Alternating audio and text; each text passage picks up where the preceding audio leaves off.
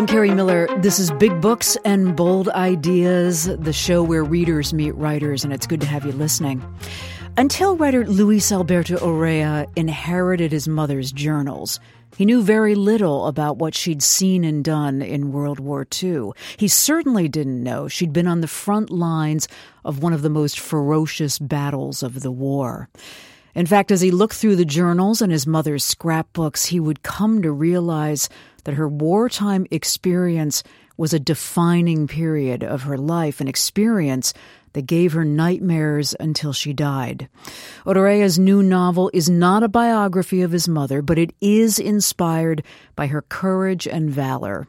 He writes, "I have spent most of my life preparing to write this book."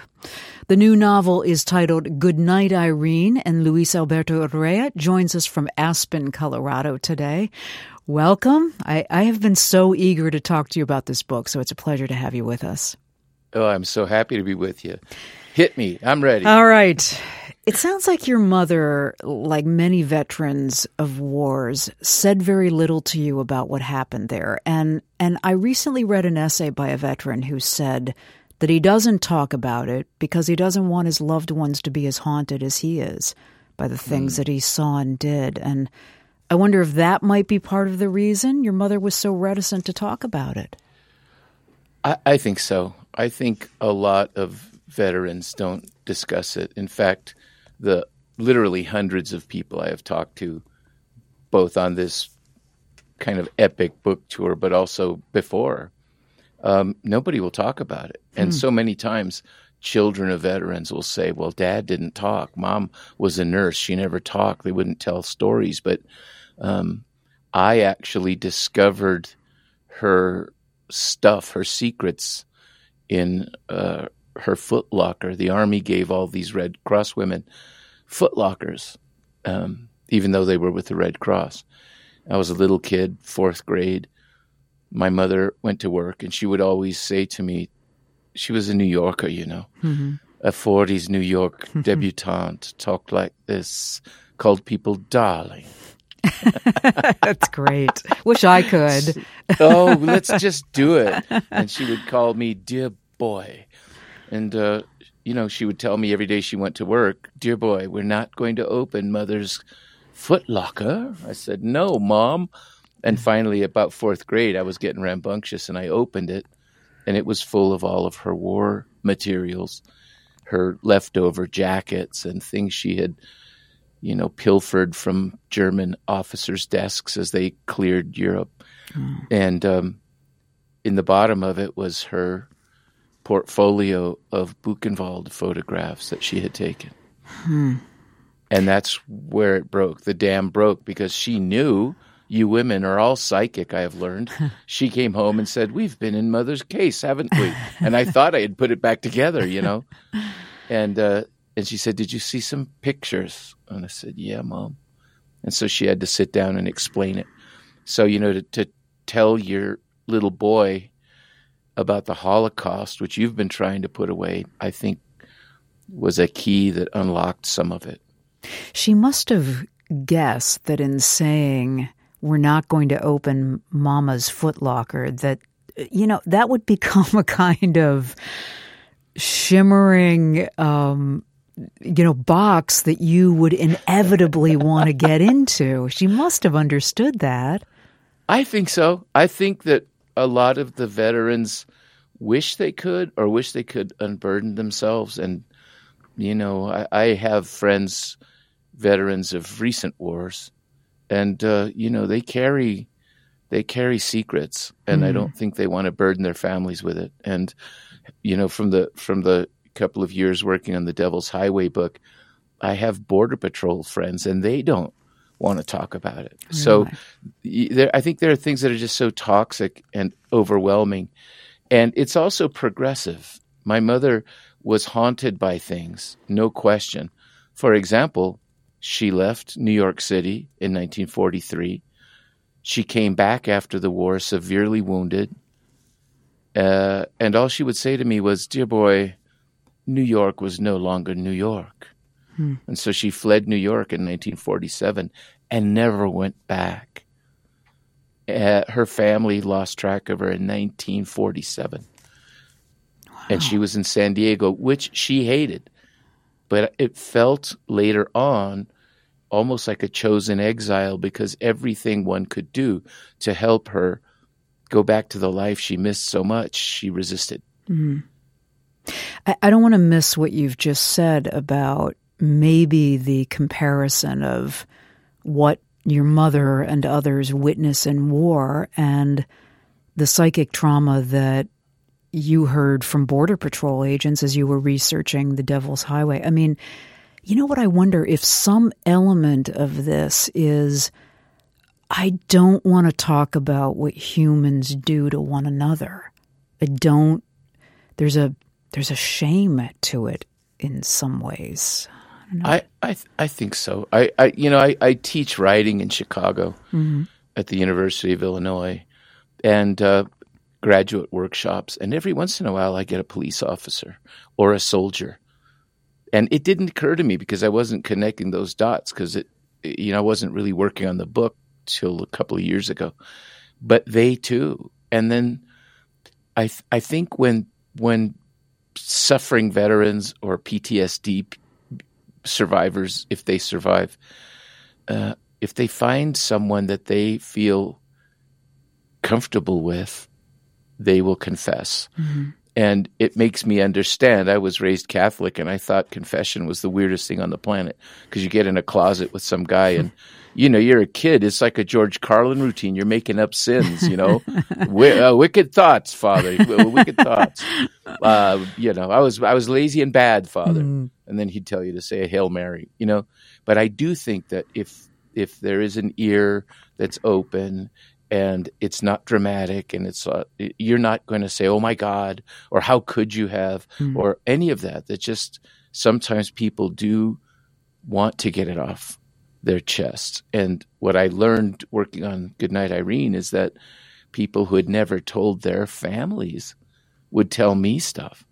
Wow. And part of it is because they loved these women so much, the donut dollies, as they were known, that, it was an emotional upwelling that they wanted me to know. And, get this detail right. Get this detail right. This is a thing I saw. See if you can get it into the book. Yeah. Did you know that your mother had nightmares and what they were about? Sister, I lived with that. Yes. Wow. All night long.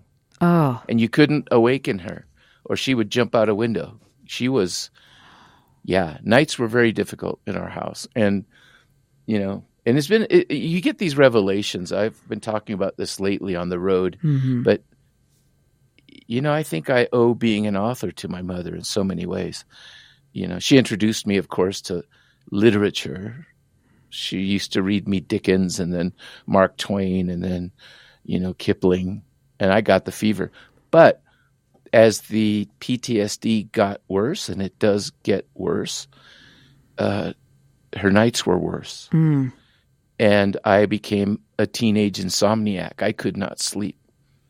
And this is it's a glib statement, but it's actually fundamentally true that my nights consisted of myself in my bedroom listening to Leonard Cohen, wanting to do what Leonard Cohen could do. And sooner or later, that led to a notebook. Were there particular songs of Cohen's that were soothing in the middle of all that? More haunting. He was so incredible in that he had this taste for the sacred and the profane at the same time. And he had this incredibly deep reservoir of darkness that I didn't understand, but that spoke to me. And then, of course, Jim Morrison, and Bob Dylan. I mean, there were all these singers, but something about Leonard Cohen. And I believe that part of it, which I never understood, perhaps till just now talking to you, was that his elevated and intellectual diction and language was from my mother's world. Wow. Certainly not from the barrio in Southeast San Diego. The beautiful phrasing that he has, the word, the kind of $15 words. Oh, yeah. Right, that he uses. Oh, yeah. I was the mom. world's worst student, but I would look up Leonard Cohen words, and a singer that became a good friend of ours, Sean Phillips. He always had ridiculously obscure words, but it got me better grades in English because, we had vocabulary tests. I'd throw in a couple. You know what I wondered as I finished the novel was if your mother had described, if the conversation about what she had seen and done had been open through your growing up years, whether you would have felt as compelled to write about this. I mean, yeah, what do you think? Yeah. You still would have? Yes. No, she opened up bit by bit, but not entirely. And I can tell you a couple of incidents here that might clarify this for you. So, yeah, she had the dreams, and every once in a while she would talk. And I could never tell when she was going to talk. But, for example, I don't want to give too much away, but the passage in the middle of the novel where the apocalypse hits them in a little unknown village. My mother was there. And there were three things, and this may tell you all you need to know about her haunting. Three things that are anchors through that section of the book. Number one, they got there. They were ahead of the troops mostly, but there were some Americans there already. It had been liberated, they thought. And the mayor of the town came to them, and he'd been tortured by the Gestapo, and they had taken his eye out. And he had his little girl and his wife. And the parents begged the women in the truck to hide the little girl and drive her out of there. Gosh. And they turned them down, believing George Patton was on his way. The guys are already here. We have liberated you. And our rules, we can't take passengers like that. So, be at peace. And the guy begged them. And after the apocalypse, they never found her. They never saw them again. So she had this burden of guilt that she may have denied that child salvation. The second thing was they were trapped in a town, and I'm conglomerating all of these into that one town because it's fiction. She spent a night hiding, listening to the Panzer tanks coming down the narrow streets, crushing the cobbles, and at random driving into buildings to knock them over, and they would fall. But the worst thing, and I don't know how to say it in any polite way, but she hid in a barn with one of her friends, one of her teammates, and they buried themselves in hay because of the atrocities going on outside, specifically atrocities addressed to women. And I think that is the gist of her nightmares, because she prayed, please God, let them stay out there doing what they're doing and not find me. And she felt so guilty about that prayer that she had done something so terrible, but she was so afraid. And that almost immediately followed with liberating Buchenwald. So you can imagine. I think of her maybe not being able to see what's happening, but hearing the sounds of the atrocities. Oh, man. Because it's entirely in your mind. You are imagining what you're hearing, and you're trying not to hear it. And I honestly think that was the gist of it. Though, as you know from the novel, every sort of signpost through the novel is actually biographical truth about my mother's life, which I then used as the skeleton on which to build this novel. So she really did escape a bad relationship in New York, really did volunteer for the Red Cross, really did go for training in Washington, really did sail across the Atlantic in an armada, landed in England, did service in Liverpool, went to the Glatton B-17 base, and then they went 6 days after D-Day and landed on Utah Beach. And then they drove across Western Europe with Patton And there's things that didn't fit because, it would be a 1,000-page long novel, but they took part in the liberation of Paris. They took part in the liberation of Brussels. They were trapped in the Siege of Bastogne. They were trapped in the Battle of the Bulge. And then they went to Weimar. And that's when Patton told them, I need you to go up the mountain, which they did. And then she was nearly killed in a hideous accident. I'm Carrie Miller. You're listening to my conversation this hour with author Luis Alberto Urrea about his new book, Goodnight, Irene. As you can hear as our conversation develops, as noted, this is not a biography of his mother's experience before, during, and after the war, World War II, but it is inspired by those experiences and her courage and valor and the things that she gradually spoke about to Luis. Again, the novel's titled Goodnight, Irene. I want to talk about how your mother got into the war and how that kind of worked its way into the novel. So as the United States is entering World War II, the Red Cross, and I didn't know this, was not only looking for nurses, but they were looking for other personnel. And who were they looking for? They were looking for 27-year-old women who, and that's just a thumbnail, but pretty in the realm of 27, who had education, preferably a little college.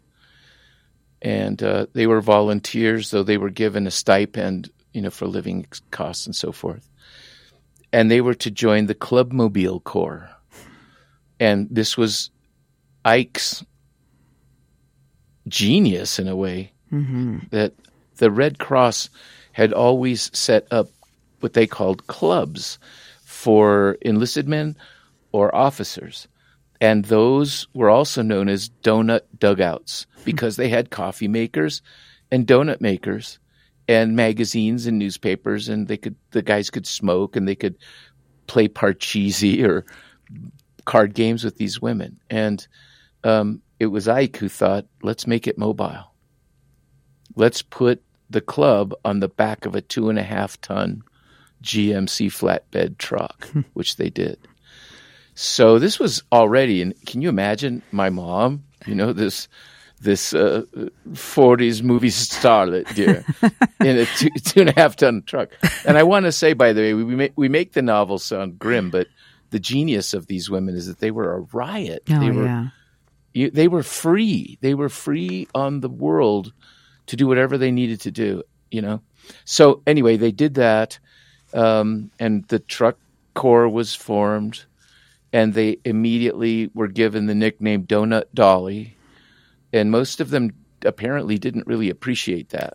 And so there's that theme in the book when they call them that. Dorothy, the driver, always says, "Don't call me Dolly." So we loved that so much we made pins.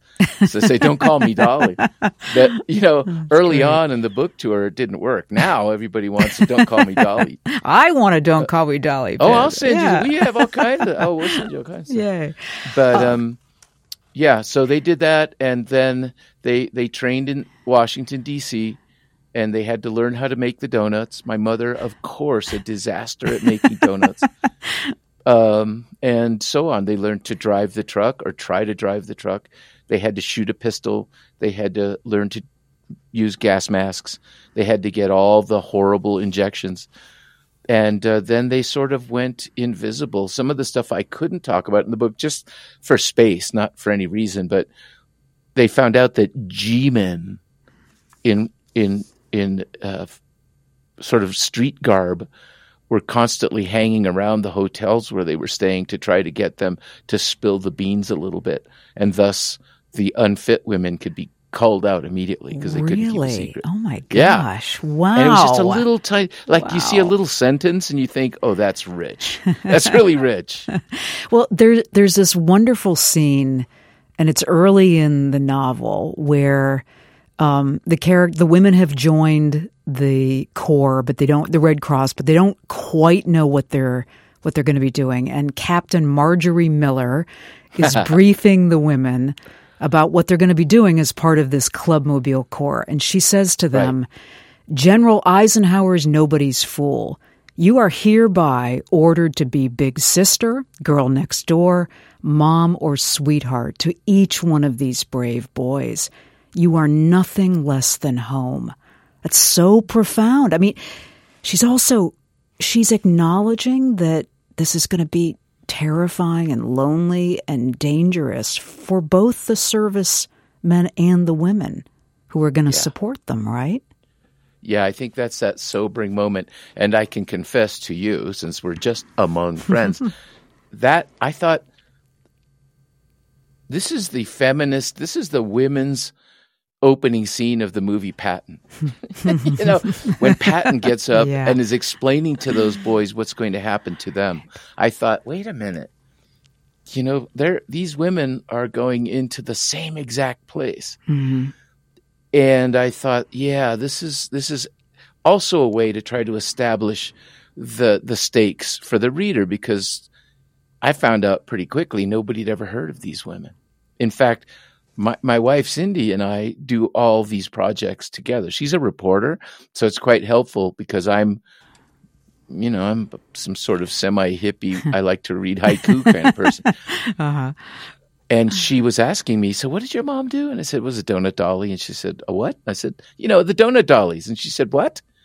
And I said, the women in the 2.5-ton trucks with a kitchen in the back that went into combat to make donuts and coffee. And she yelled, what? She knew a good story when she heard one. Yeah. Yeah. And my mother so adored Patton that I thought, I couldn't shake the feeling that somewhere she was watching what I was doing. And I didn't mean for it to turn into that, but it did. And I was so happy it did. And I can tell you as a little footnote here, not to digress, because I think this is pretty central to this experience. But when I was a kid, when Patton came out, and she came to me and she said, dear boy, we're going to go downtown. And I said, we are? And she said, yes, we're going to go see Patton. And I thought, oh, great. Patton, as if I want to see a movie about some general. And we went down to the California Theater in San Diego, and we watched Patton, and then we watched Patton, and then we watched Patton 3 times. Really? Oh my God! Oh my gosh! And but I was starting to watch my mother, and she was reenacting the scenes, and she'd reach up toward the screen, and she'd tap me, and she'd say, "Those pistols." Oh, those pistols. And okay, the pistols, yeah. And then, but in the scene where Patton slaps the kid who's got PTSD, who's got battle fatigue, all 3 times she said to me, oh, he shouldn't have done that. He knew better. He shouldn't have done that. On the way home, and this may be the beginning of writing this book when I was, in junior high school, she just had this look of, she was transported. And she turned to me and she said, Georgie Patton was a very naughty boy. I looked at her like, what are you talking about? Right. Marjorie Miller tells these women, you are here to become America itself. Is that the genius that you're talking about, that Eisenhower understood and that Patton basically executed? Yes, that they were going to, for so many of those boys, be the last friendly, caring face they ever saw in their lives. Wow. And I think the burden of that is pretty heavy. And, I don't think that they even then comprehended. I don't think you can possibly comprehend until you're in the middle of it. And the place, I think, where it started to assert itself to them was when they went to the air base in Cambridgeshire in England, the Glatton Air Base. They were all over that region. It's all dotted with American air bases. And the great, and it's in the book, the great little detail that we could not, neither Cindy nor I, leave behind was that Clark Gable was at the next air base. And we were like, my mom borrowed a Jeep to look for Clark Gable. But they were there, and they were stationed in the town next to the air base. They were on the base all day, often all night, every day, attending to every flight, going in and going out, and there is no record that they were ever there. In fact, the base is a curated base, and we visited it, and they were so astonished. No one had ever heard of it. There were no photographs of it. We had a photograph of it. Wow. And they drink toasts to the women now. Really? To their memories. Yeah. So your mother lived in I love the details from that part of her experience and how you've put it in the novel. Irene and Dorothy live at Gallatin in this thatched cottage near a stream and in the woods. And you saw the cottage that your mother actually lived in? Is that right? Oh, yeah. In fact, I don't know if you have the hardcover or the ARC. I have the ARC. Picture, oh, darn it. We'll get them to send you, because Little Brown, they were so cool. They made a photo montage of photos of my mom in combat and her patch. They colorized them. So when you open the book, first of all, every time I open the book to sign it, she's staring at me. Oh, that's great. Yeah, and I feel like, okay, Mom, I've got it. But there's a picture there of the house. They were in the second story of the house. And this is the detail I adore, that the bottom story was John Ford's film crew making a documentary about the airbase. And so they felt completely secure. They had these crazy, wearing army clothes, but they were Hollywood cameramen and things on the bottom floor. And as she put it, it was a continual cocktail party. The guys were down there drinking cocktails, and they would come down and have an improvised picnic on the spot and drink. They were safe. But there's a picture of her looking out of her window up into the sky. And we had our daughter, who never met her grandmother, and she was the same size as my mom. My mom was 5'3". And I took her to that, and I said, see that? That's the picture. That's the window from the picture. Your grandmother was looking out at the bombers going overhead.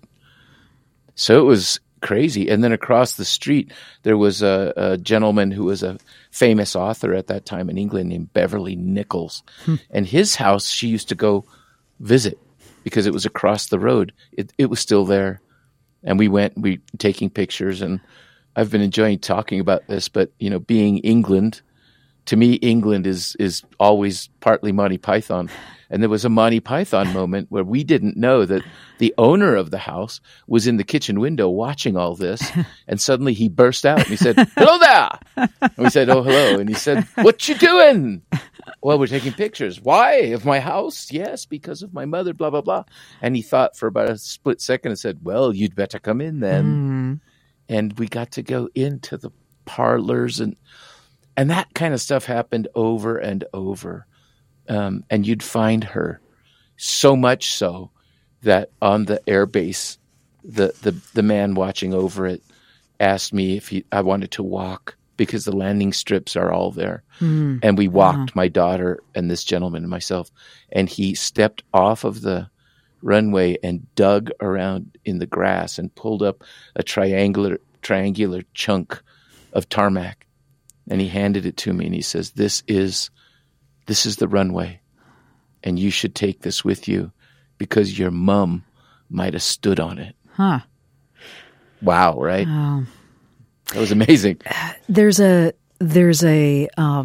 scene here where you're writing about how mail comes to Irene and Dorothy when they're at Gallatin. So I thought I would just read a little bit of this, and then you can tell me about the letter. Yes. Mail found them even at Gallatin. Soldiers simply addressed their letters to the crew of the Rapid City, which was the name of the clubmobile, right? Right. And wrote, care of ARC or care of U.S. Army on the envelopes, and the letters managed to make their way to the women. I used to think our service was foolish, Dorothy confessed, until you showed me this. What did you think we were going to do, said Irene, who held the letter she just shared with Dorothy. Kill Nazis. Well, they were not doing that, but the letter encouraged them that they were making a difference. And here's the letter. Dear Irene, Ellie, and Dorothy, You won't remember me, but I never forgot you. I came off the troop ship in Liverpool more frightened than I had ever been in my life. I did not think I had the wherewithal to disembark, much less march into war. I was trying to hide my terror from the other guys, but all I could think of was home. My hands were shaking, and then I saw you. I saw friendly faces, and you were kind to me, welcoming me. I know I was just a face among hundreds of faces, but you looked in my eye and gave me some coffee and made me laugh. I just wanted you to know I have carried you in my mind every day since. Every time I see a clubmobile, I hope it's yours. In gratitude, a soldier, Bradley. That kind of chokes me up to read that. It's beautiful. Yeah, it is beautiful. This is an interesting thing, and I'm glad we're at this letter. I was excited when you told me you were going to bust out a letter because it's going to move us a little over toward the character of Dorothy. Mm-hmm. But my mother, I think one of the reasons she took the geographic cure, and fled her roots is that I don't think she could bear receiving letters. And those women got letters for years. She never did. If she did, she threw them away. But we found through a strange miracle her truck driver,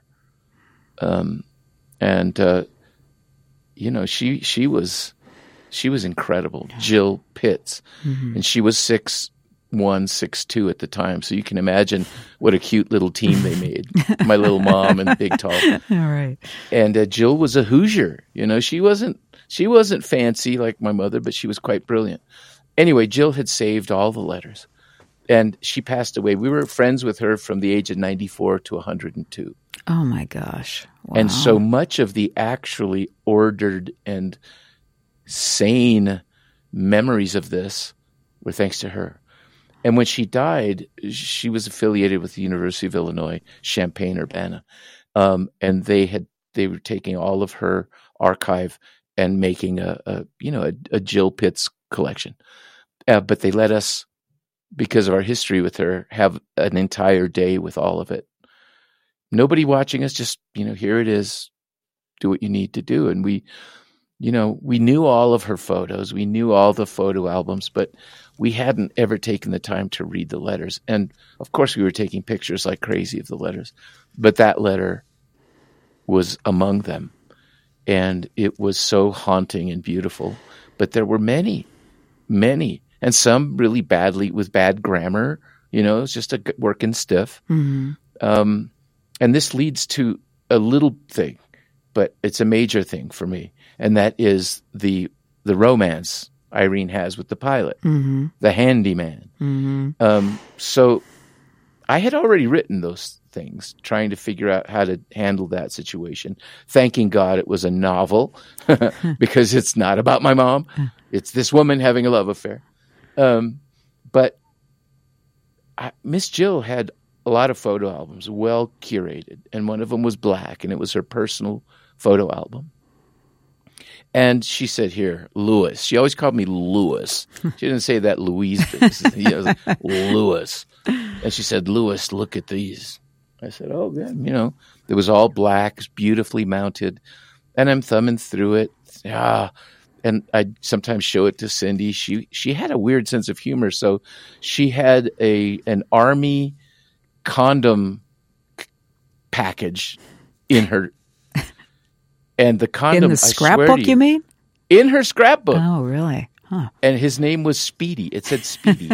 And it had some weird bombs coming at him. And we were dying. I thought, okay, keep a straight face. Miss Jill had a sense of humor. And I turned the page, and there's my mother at Cannes. Those scenes in Cannes that are in the novel. Oh, yeah. They had been sent there as a reward for all the heavy duty they had done.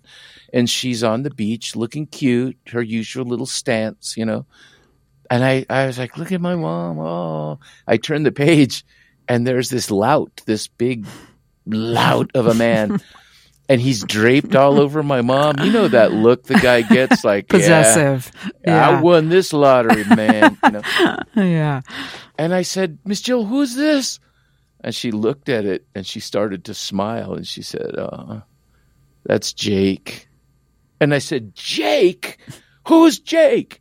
And she just stared at me and she said, Louis, it was a war.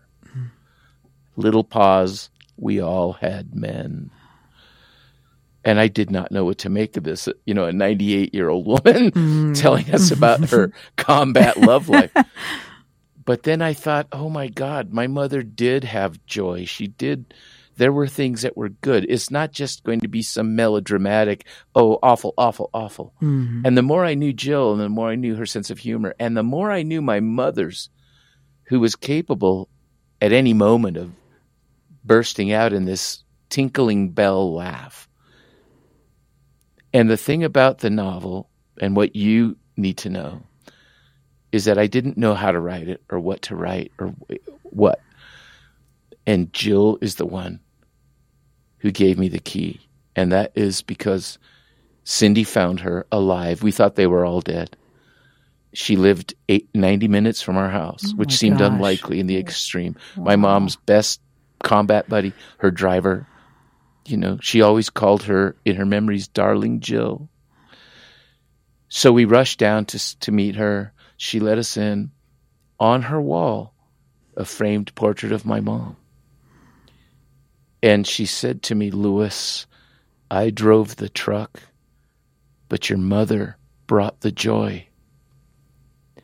And I suddenly saw her. There she was, 27, glamorous, a hero. I know she saw herself as probably a Hemingway hero of some sort, going out to save boys in trouble and being the source of joy. And it made me re-see things. All I could see was the struggling woman I grew up with. But when I went back into her photographs, I realized in every single photograph, even on the front line, she's smiling. And then I knew that woman, that delightful, debutante socialite, was crushed. You're listening to a conversation with novelist Luis Alberto Urrea about his new novel, Good Night, Irene. Here's what I did not expect was how powerful and convincing your rendering of the friendship between Irene and Dorothy would be, because it's as many friendships between women are. It's deep and it's fractious and sometimes it's judgmental and it's loving all at the same time. And you really captured that. Well, thank you. I guess I wonder that makes me happy. How? I mean, female friendship is so complicated. Yeah. That's a good one. I was raised almost entirely by women, honestly. My mom was the only American in my entire family. So, there were all these matriarchies within my family. And I was watching, trying to figure it all out, because my father, who was muy Mexicano, even though he looked like Errol Flynn, okay? My grandmother was named Guadalupe McMurray, so a bunch of redheads and blondes, Wow. But all of them speaking Spanish. And I started to see that I didn't really care what the men wanted to say to me, because I was so entranced by these matriarchal figures. There was always an old woman who, not like my San Diego life was just, some old woman. They were queens. They were matriarchs. They were almost keepers of wisdom and history. So they were always teaching me things. And there were several families that I was involved with that were run by women. And I realized that they let the men come in, bellow, stomp around, sort of like their roosters they had in the backyard. And as soon as they were either worn out or went back out to impress the other dudes, they took over the world again. Mm-hmm. So I had that in my mind. And, I've always had a lot of women friends. And probably because I'm an artist, I found that certainly in high school, can you imagine? I mean, I went to a high school, the school that became Ridgemont High, nudge, nudge, wink, wink in San Diego. Uh-huh. And, all those guys were football players, not me. All those guys had money, not me. They could dance, pretty much not me. I didn't have nice clothes. I didn't have anything but my notebook. And I found out that the girls I was going to school with would actually read my notebooks and give me thoughtful response. So, I thought what I can't do is betray these women's humanity. I can't do that manly thing, Also, I had Cindy to answer to. And you may not know this, but the person who discovered me and started my writing life in Sirius was Ursula Le Guin. Oh, wow. And, wow. You do not write stupid male things around Le Guin. So she was also a presence. She hovered over it a lot. You've confirmed, I guess, what I wondered about, which is whether you've spent a lot of time kind of bearing witness to what that bond between women is like and how they sound, and I should say how we sound when we're, in a community of friendship or that we're related to one another. It sounds like you've done a lot of listening to that. I guess so. But, it's greed. I love it. And I love, I love a feeling of shared humanity and trust. The barrio I grew up in, of course I was born in Tijuana, but, we settled in Southeast San Diego, and not quite tenements, but a block of rundown, awful apartments. And there was racial war all the time. It was, white versus brown versus black. And depending on what corner you were on, it was very dangerous. And here I was, Irish-looking lad, and I had a strong Tijuana accent. This is the way I used to speak when I was a little boy. And you can imagine I was like a one-man peace movement because they could all beat me up, But I've always tried to find that thing that connects us rather than divides us. And that's very important to me. It always was. And I knew that I wanted to write this book for women. Mm-hmm. I wanted to write this book and say, don't even pay attention to my gender, just this story. And at every stop, I can tell when it connects because the women in the audience start to cry. It's incredible. And, and I always have to tell the men, and I do it now, it's part of the tour. I say, my brothers, nothing against you. I love you. But the women in this room are the actual heroes. And that's especially when the older women, they start to cry. But I mean it. And I don't think there's anything worse in the world than rejecting someone's value, someone's heroism, just because it isn't Steve McQueen driving a Mustang through San Francisco. This is wrong. And I saw my mother feeling made more invisible as her life went along and feeling forgotten and gray. And, that now we know that was so very not true.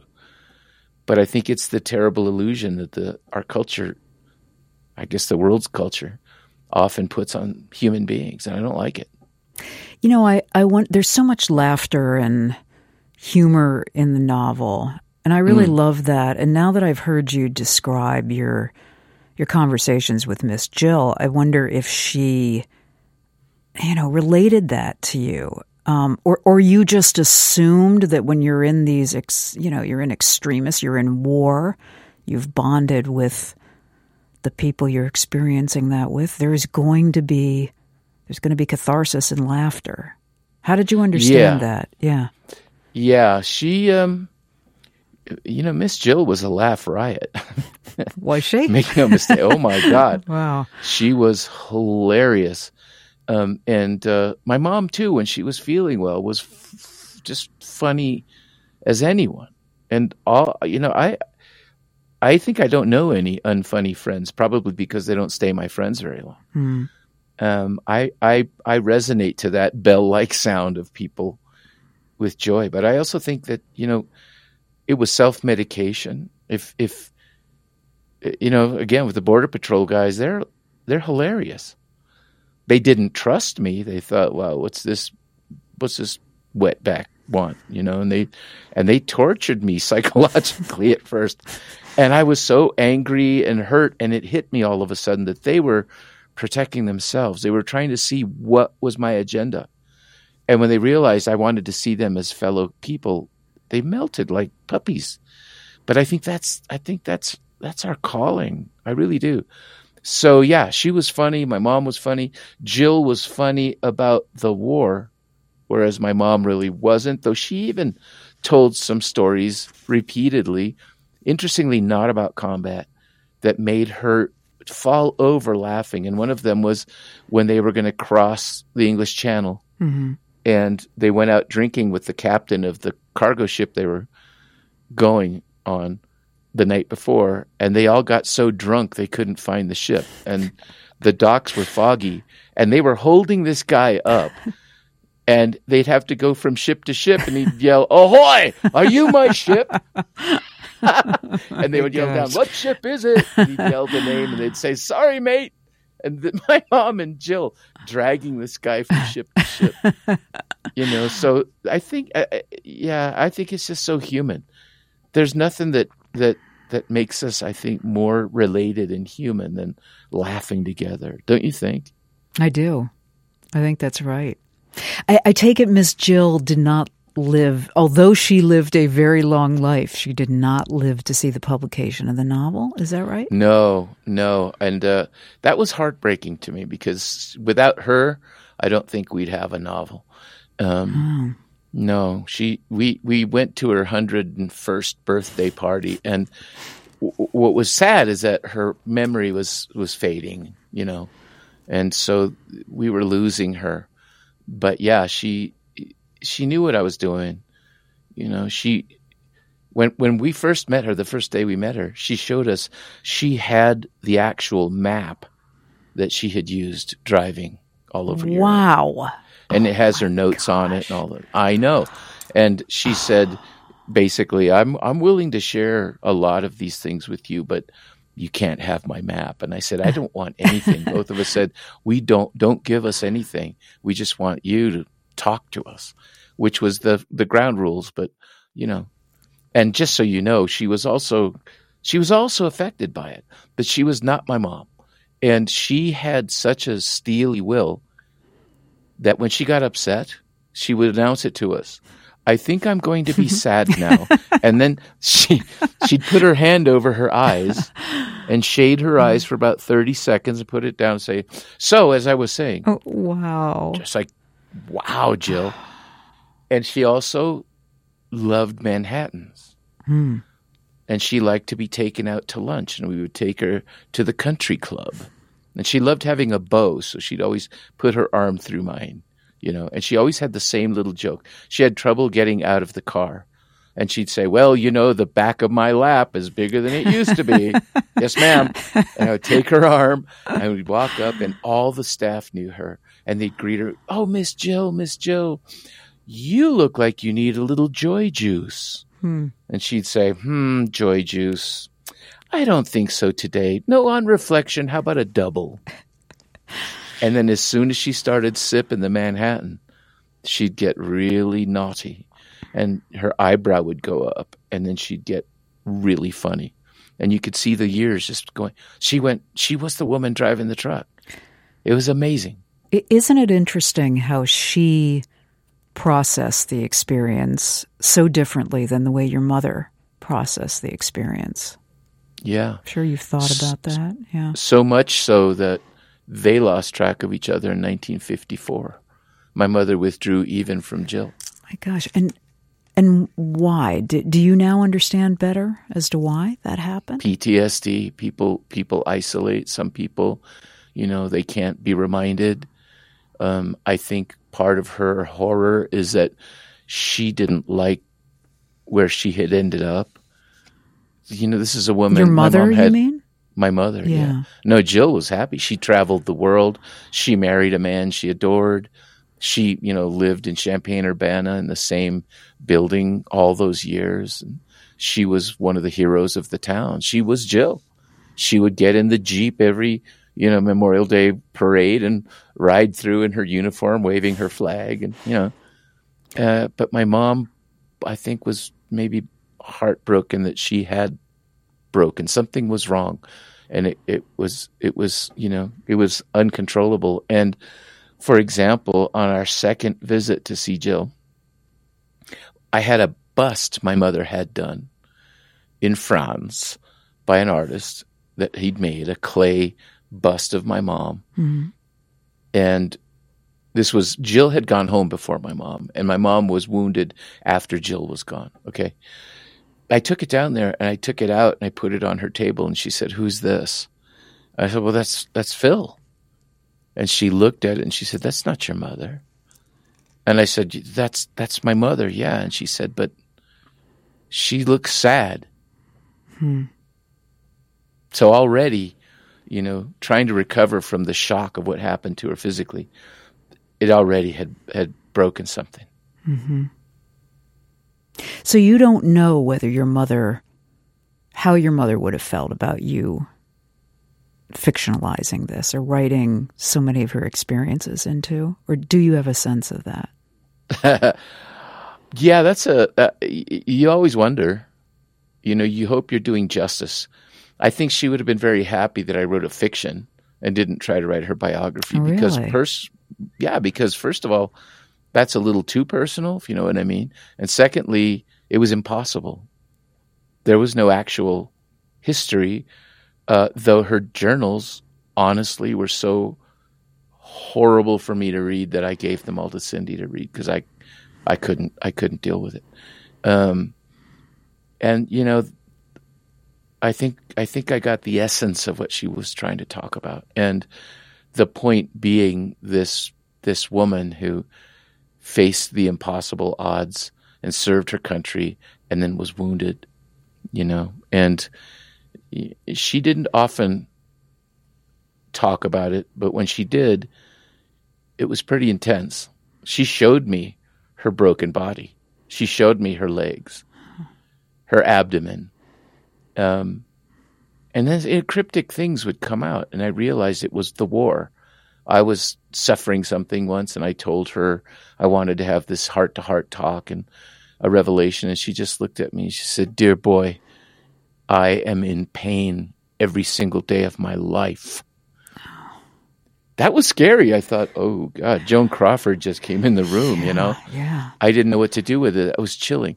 So, yeah, I think she would be actually very happy. Cindy's had to sort of comfort me at times when I think, oh, my God, I've betrayed things. But what does Cindy say about that? She would be happy that, that she and Jill are driving around heaven in a donut truck laughing. The novel is titled Good Night, Irene, Luis Alberto Urrea's latest novel. I thought we could close with some Leonard Cohen. How's that? Oh, my. Yeah. Thank you so much for the conversation. Thank you. This was wonderful. Come over to the window, my little darling. I'd like to try to read your palm. I used to think I was some kind of gypsy boy before I let you take me home. Now so